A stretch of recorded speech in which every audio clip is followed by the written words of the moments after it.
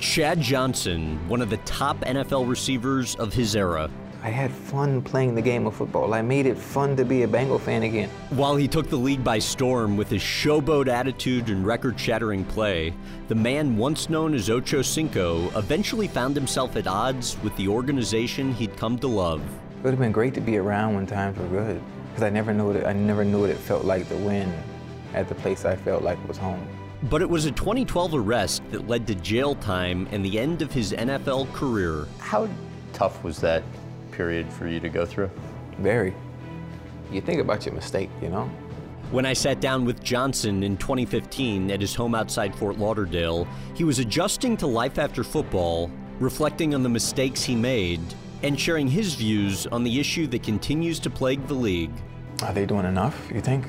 But first, the choice he had to make early in life, a life of crime in Miami's Liberty City neighborhood, or football.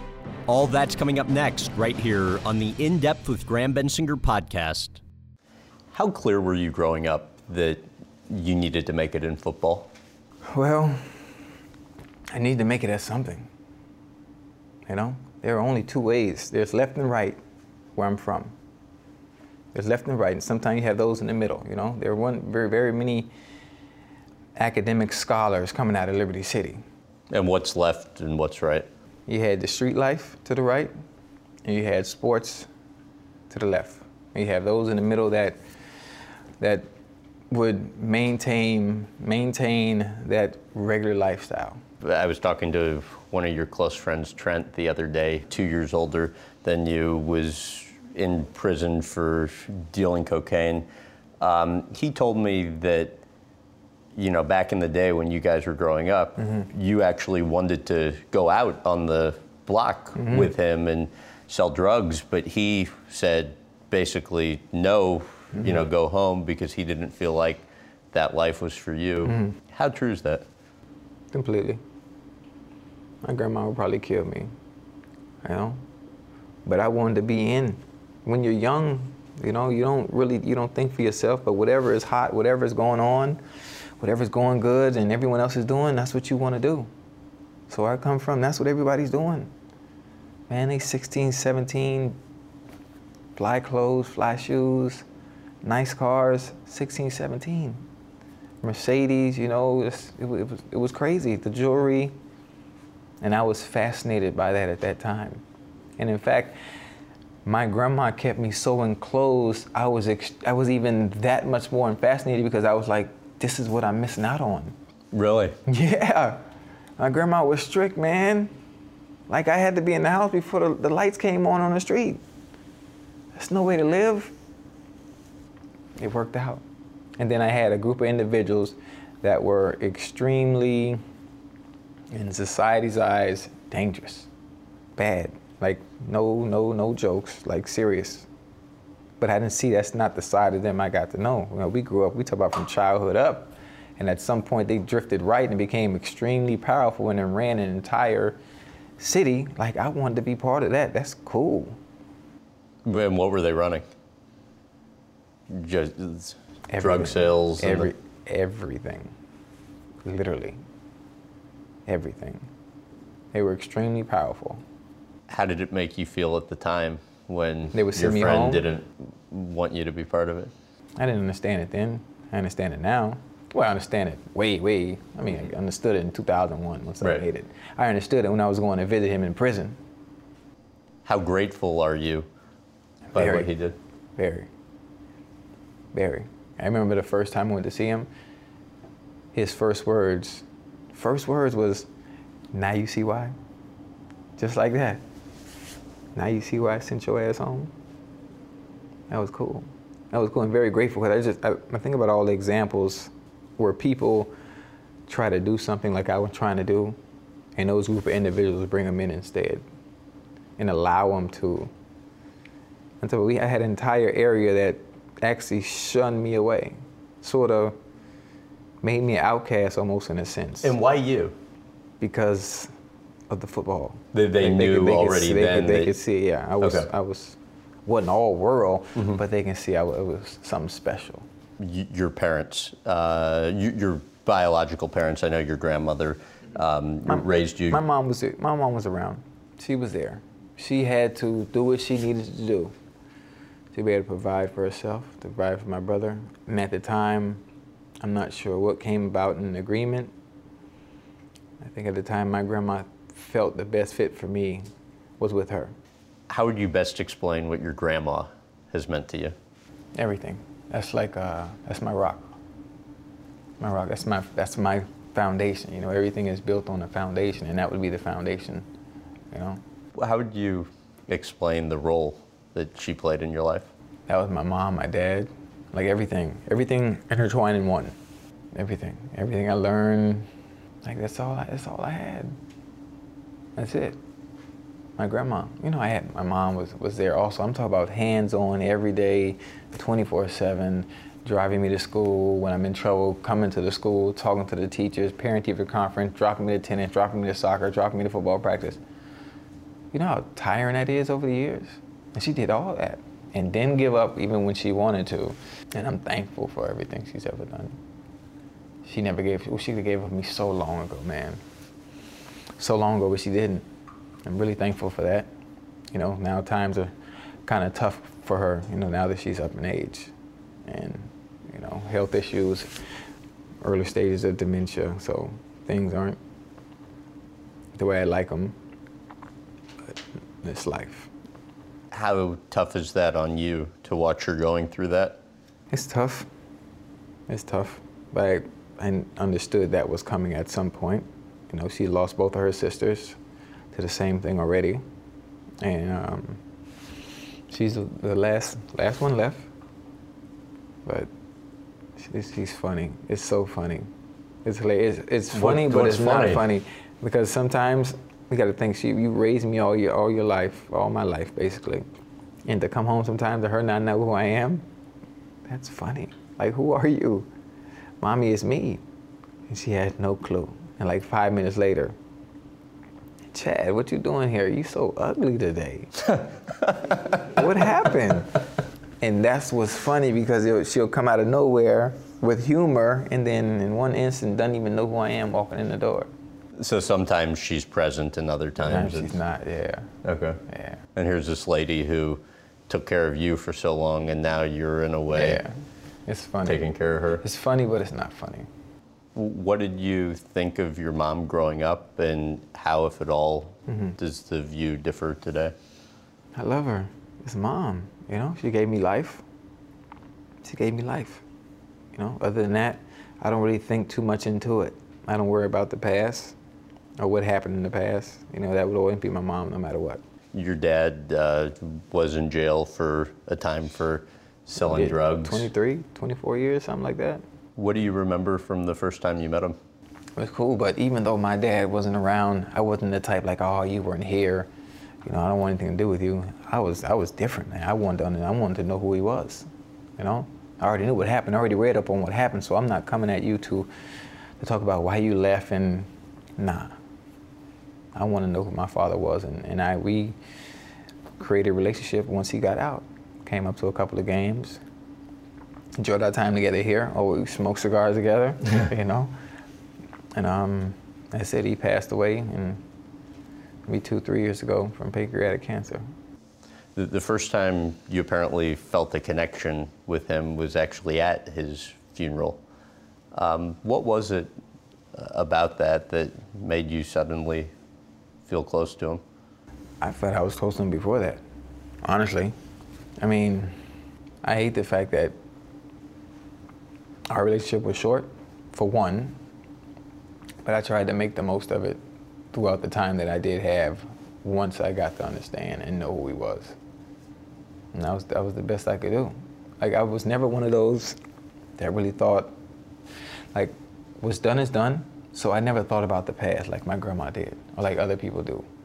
I don't. Like, I'm living in the now, right now, and what can we do going forward to improve on what we missed on, and that was it. So you're in the conversation about being drafted reasonably high up in the first round. You go to the NFL Combine, which is kind of the biggest event for NFL prospects, and you're running the 40-yard dash, and you slip and get a 4, 5, 7 in the 40. What's your reaction afterwards? I was mad. I was mad. But then, like that clock, to be able to slip and be able to recover and still run a 4.5, people don't know 4.5 is extreme. That's fast. That's not slow. And to be able to slip with the clock that they use at the combine is moving. It's moving. So, I mean, I wasn't mad. And I just... You were devastated afterwards, I mean, of course, because I wanted to run fast. But, right. I mean, speed wasn't my specialty. That wasn't my thing. You know, being able to run is great. Being fast and running in a straight line is great. But the game of football is not played in a straight line. I'm not sure why they still focus on the 40 anyway. It's funny, though. I was reading a story from back then, and you were quoted as, you know, something along the lines of, you know, you'd love, obviously, to play for your hometown Miami Dolphins, but there's no way you're going to be drafted by them because they're picking too late in the first round. They have pick number 26, and then where do you end up getting drafted? Was it the 6th pick of the second round, if I'm not mistaken? So they're 29. Yeah, I think something like that. 6 picks of the second or something around that. I was happy, though. I was happy. You know the feeling, man, when that name scrolls down to the bottom of that screen, you get that phone call before, and it's Mike Brown. Hey, Dick LeVeaux at the time was the head coach. You know, we're taking you for the 6th selection. Dude, I was so turned. And I was in a room all by myself, family, everybody was out front. You know, I was by myself in the room just watching the draft. And that was such a sigh of relief.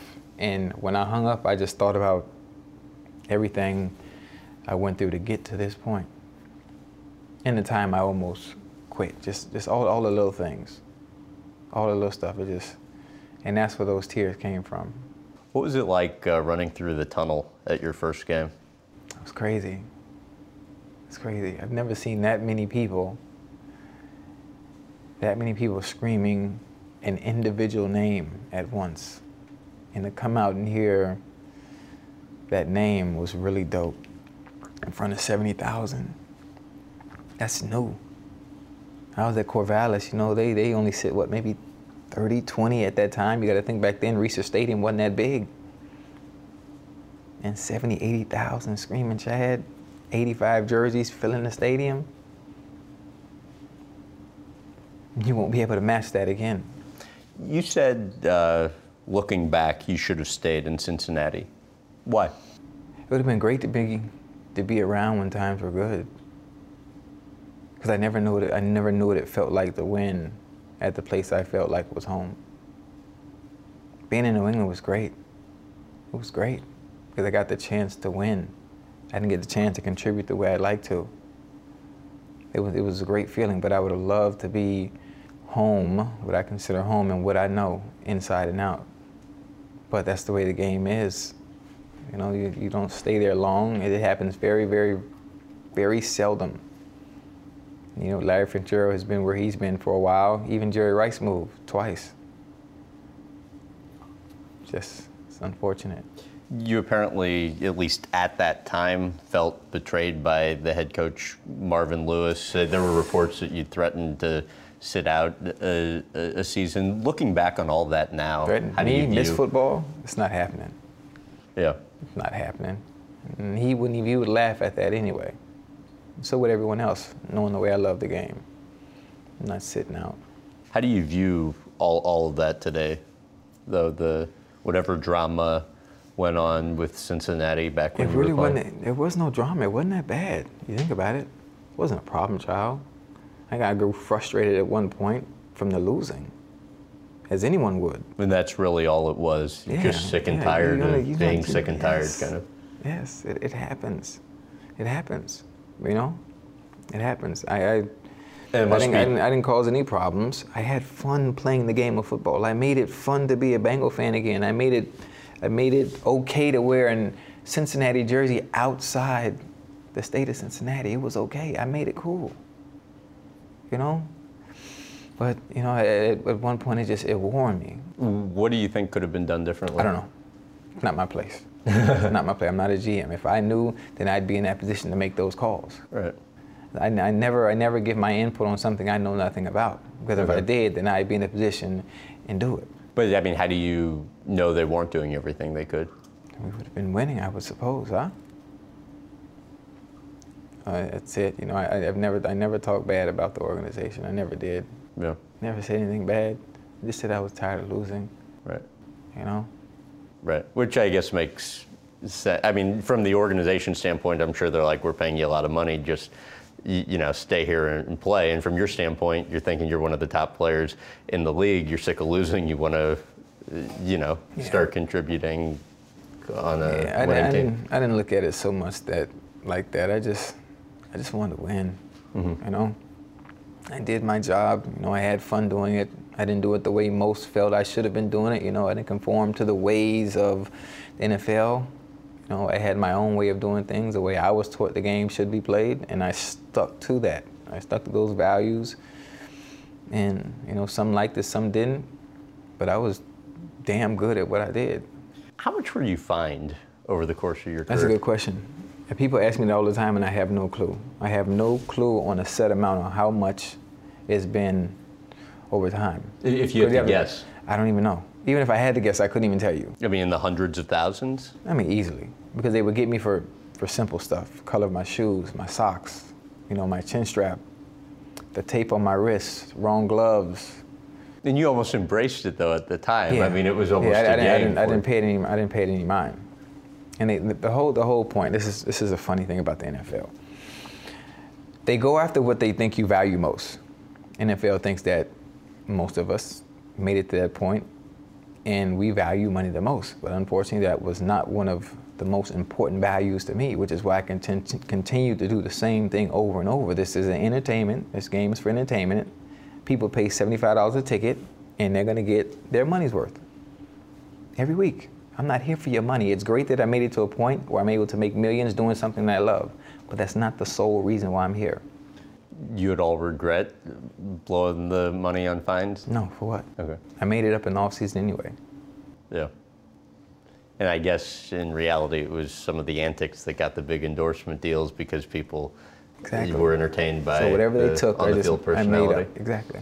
Your favorite touchdown celebration? I never got the opportunity to do it. What was it? We were playing the Kansas City Chiefs. We were playing the Kansas City Chiefs in Kansas City. We were already, I think it might have been in 2005 year, if I'm not mistaken. And the easy button from the Stable commercial had just came out. Okay. And I put 2 easy buttons on the north and south end zone. And I was going to score and grab the easy button from under there and, you know, take it over to Carson and have him hit it. And I think that would have been one of my favorites, but I didn't score that game, unfortunately. And you didn't have a Staples endorsement deal? I would have had one after that. You would have had one after that, right? Yeah.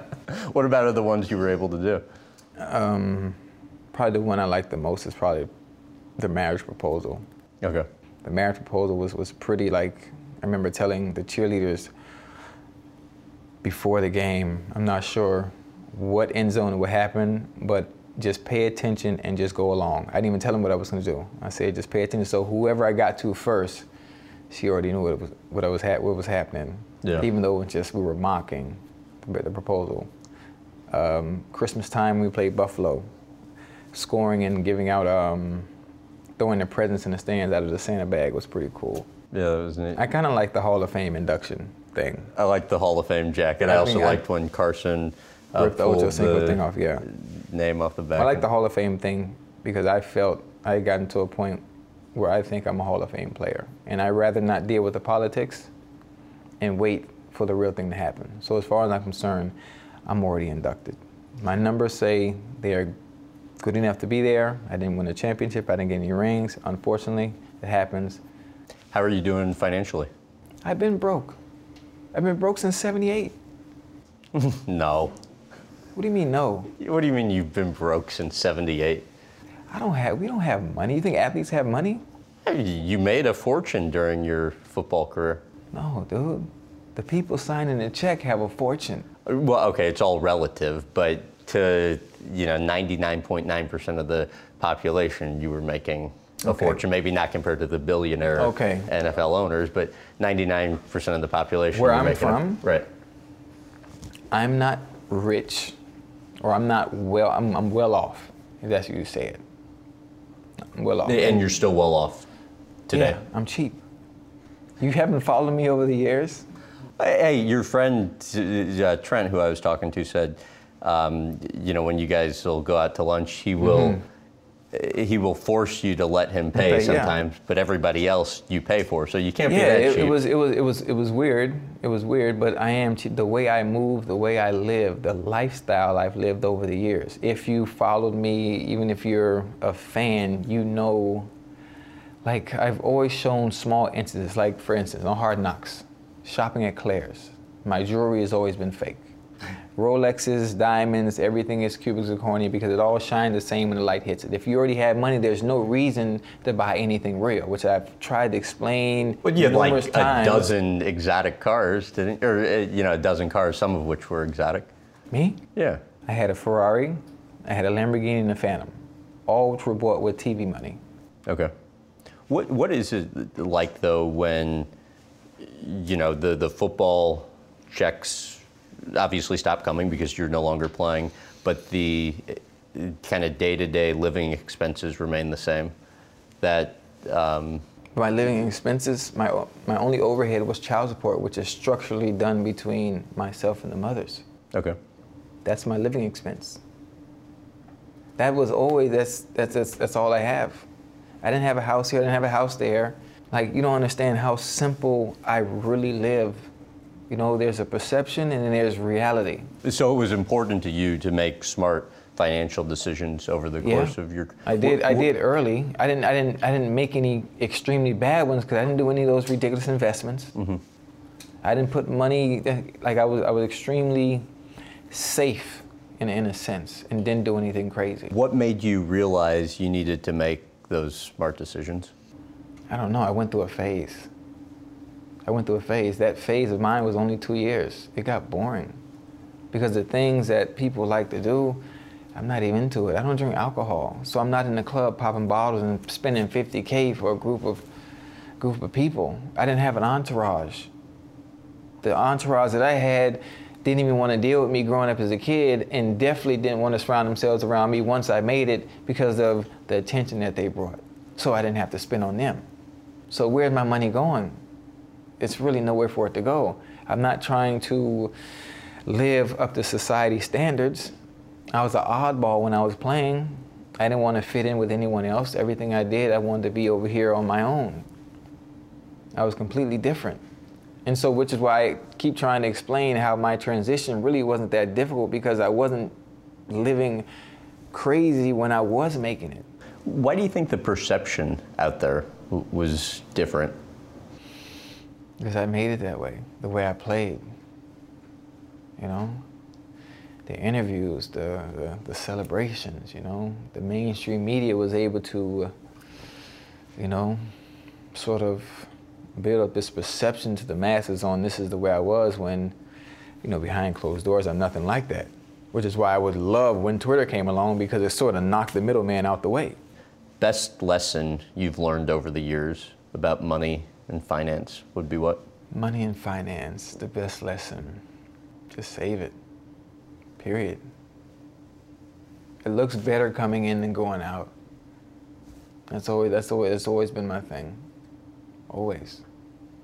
What do you think of the NFL's handling of domestic violence cases? Are they doing enough, you think? I don't know. I don't think so. I mean, I would, even myself in the position that I'm in, I would love to be one who would be an advocate for it, especially after messing up. But I don't think someone like I don't even think they would allow me to do so. So I've never even tried. I've never even tried to be a voice for it, because I just think, like, I messed up so bad that it's not even worth a shot. Well, but I mean, firsthand experiences with that and being able to talk about that are sometimes the most effective teaching tools. Yeah, but sometimes, I don't know, that's a very touchy subject. It's a very iffy subject, And I kind of just, I mean, it's been years, and I kind of sort of let the situation, it's never gonna go away, but I just tend not to bring it up, tend not to say anything about it. And, you know, at times like now, I always apologize to those that I've hurt, you know, and those that still haven't forgiven me, so.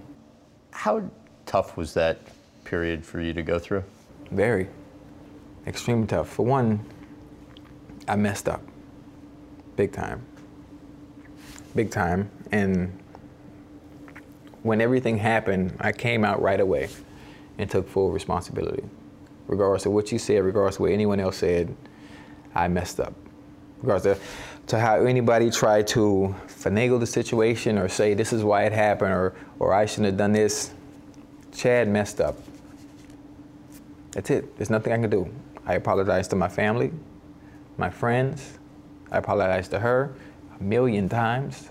I apologize to everyone that would accept my apology. And I understood what was to come or what was going to come after the fact. So all I could do was do that. I took a few classes, a few anger management classes, counseling after that, being able to learn how to channel my anger the right way. There are not very few, I'm angry very, very, very, very few times. Because if you know me personally, I am always an outgoing, loving person, just having fun. And the few times that I do get mad, I've learned how to channel that anger the right way, which is something that I never was able to do before. What do you remember from being in jail? It was cold as shit. You think about your mistake, you know, when you're in like that. And you know, the short time that I did spend in there, I knew I wouldn't play again. You didn't think you'd play again? No, of course not. I was on the back end of my career. And then the magnitude of the mistake that I made, no team was going to deal with the backlash from that, especially with a high-profile player coming back. It wasn't happening. Your friend was telling me as this was all going on, you actually, one night, are sitting on your grandma's porch, I think with him, you know, just getting emotional about the fact that, you know, your now ex-wife wasn't returning your calls. What's that like for you to go through at the time? It hurt. It was karma. Karma? That was my karma. Why? It just was. For all the people I've ever done wrong, for all the women I've probably ever done wrong. That's how I thought about it, you know? Not the incident itself. Not the incident itself of me messing up. I mean, just in all. It was a way of God saying, you need to slow down. You need to slow down. And it happened. I don't want to say it happened for a reason, but I mean just on my end, my part, in the way I was moving in general. But as a result of what happened, you were able to take your life in an even more positive direction. Bingo. There you go. Everything was slowed down because I was moving. Like I was moving. And what do you mean? It's a figure of speech. It's no way to explain it. You know, you would have to understand. You would have to understand I was moving in a way I shouldn't have been moving, if that makes sense. Not doing anything wrong. I'm over here to the left. Remember, but I'm you over could, to that, but looking back, you probably could have been making better decisions with stuff. Bingo. Okay. I wasn't moving the way I should have been moving. What would you say is the most satisfying moment from your career? You know what? I never even got to finish it the right way. So I think that one will always be empty. Yeah, I never got to finish it the right way. You know, I had to go to the CFL to finish, to get that feeling of completion, but I didn't get to finish my career in the NFL the right way. Maybe if they retire 85, maybe when I come back and do my retirement speech in Cincinnati, maybe that will be the finishing touch or answer to that question. But right now, it's just void, it's empty. Isn't that, though, kind of being unfair to yourself? I mean, because you played so well for so long, achieved so much, and while you might not have won the Super Bowl in Cincinnati, or you might not have finished how you wanted to finish, I mean, it's a career that So basically, everybody entering the NFL would have died to have had. That's great. But so basically what you just said is you just wrote a great sentence and forgot to put the period at the end. There's no period to everything you just said. Yes, the sentence is great, but it's not complete until that period is there. There's no period. And you aren't sure yet what that period will be. Exactly. Thank you very much. I love you, dude. my pants. Like, dude. No bullshit. I can't feel my right leg. The circulation in my pants because I'm sitting in the same place for so long. Thanks for listening to my chat with Chad Johnson. To see more of our time with Chad, including us dropping in on his Twitter fans to play video games, go to youtube.com/Graham Bensinger. You can also find us on Facebook, Instagram, and Twitter @Graham Bensinger, and you can visit grahambensinger.com for TV times in your area. If you enjoyed this episode, please give us a rating and review on iTunes or wherever else you listen. This has been the In Depth with Graham Bensinger podcast.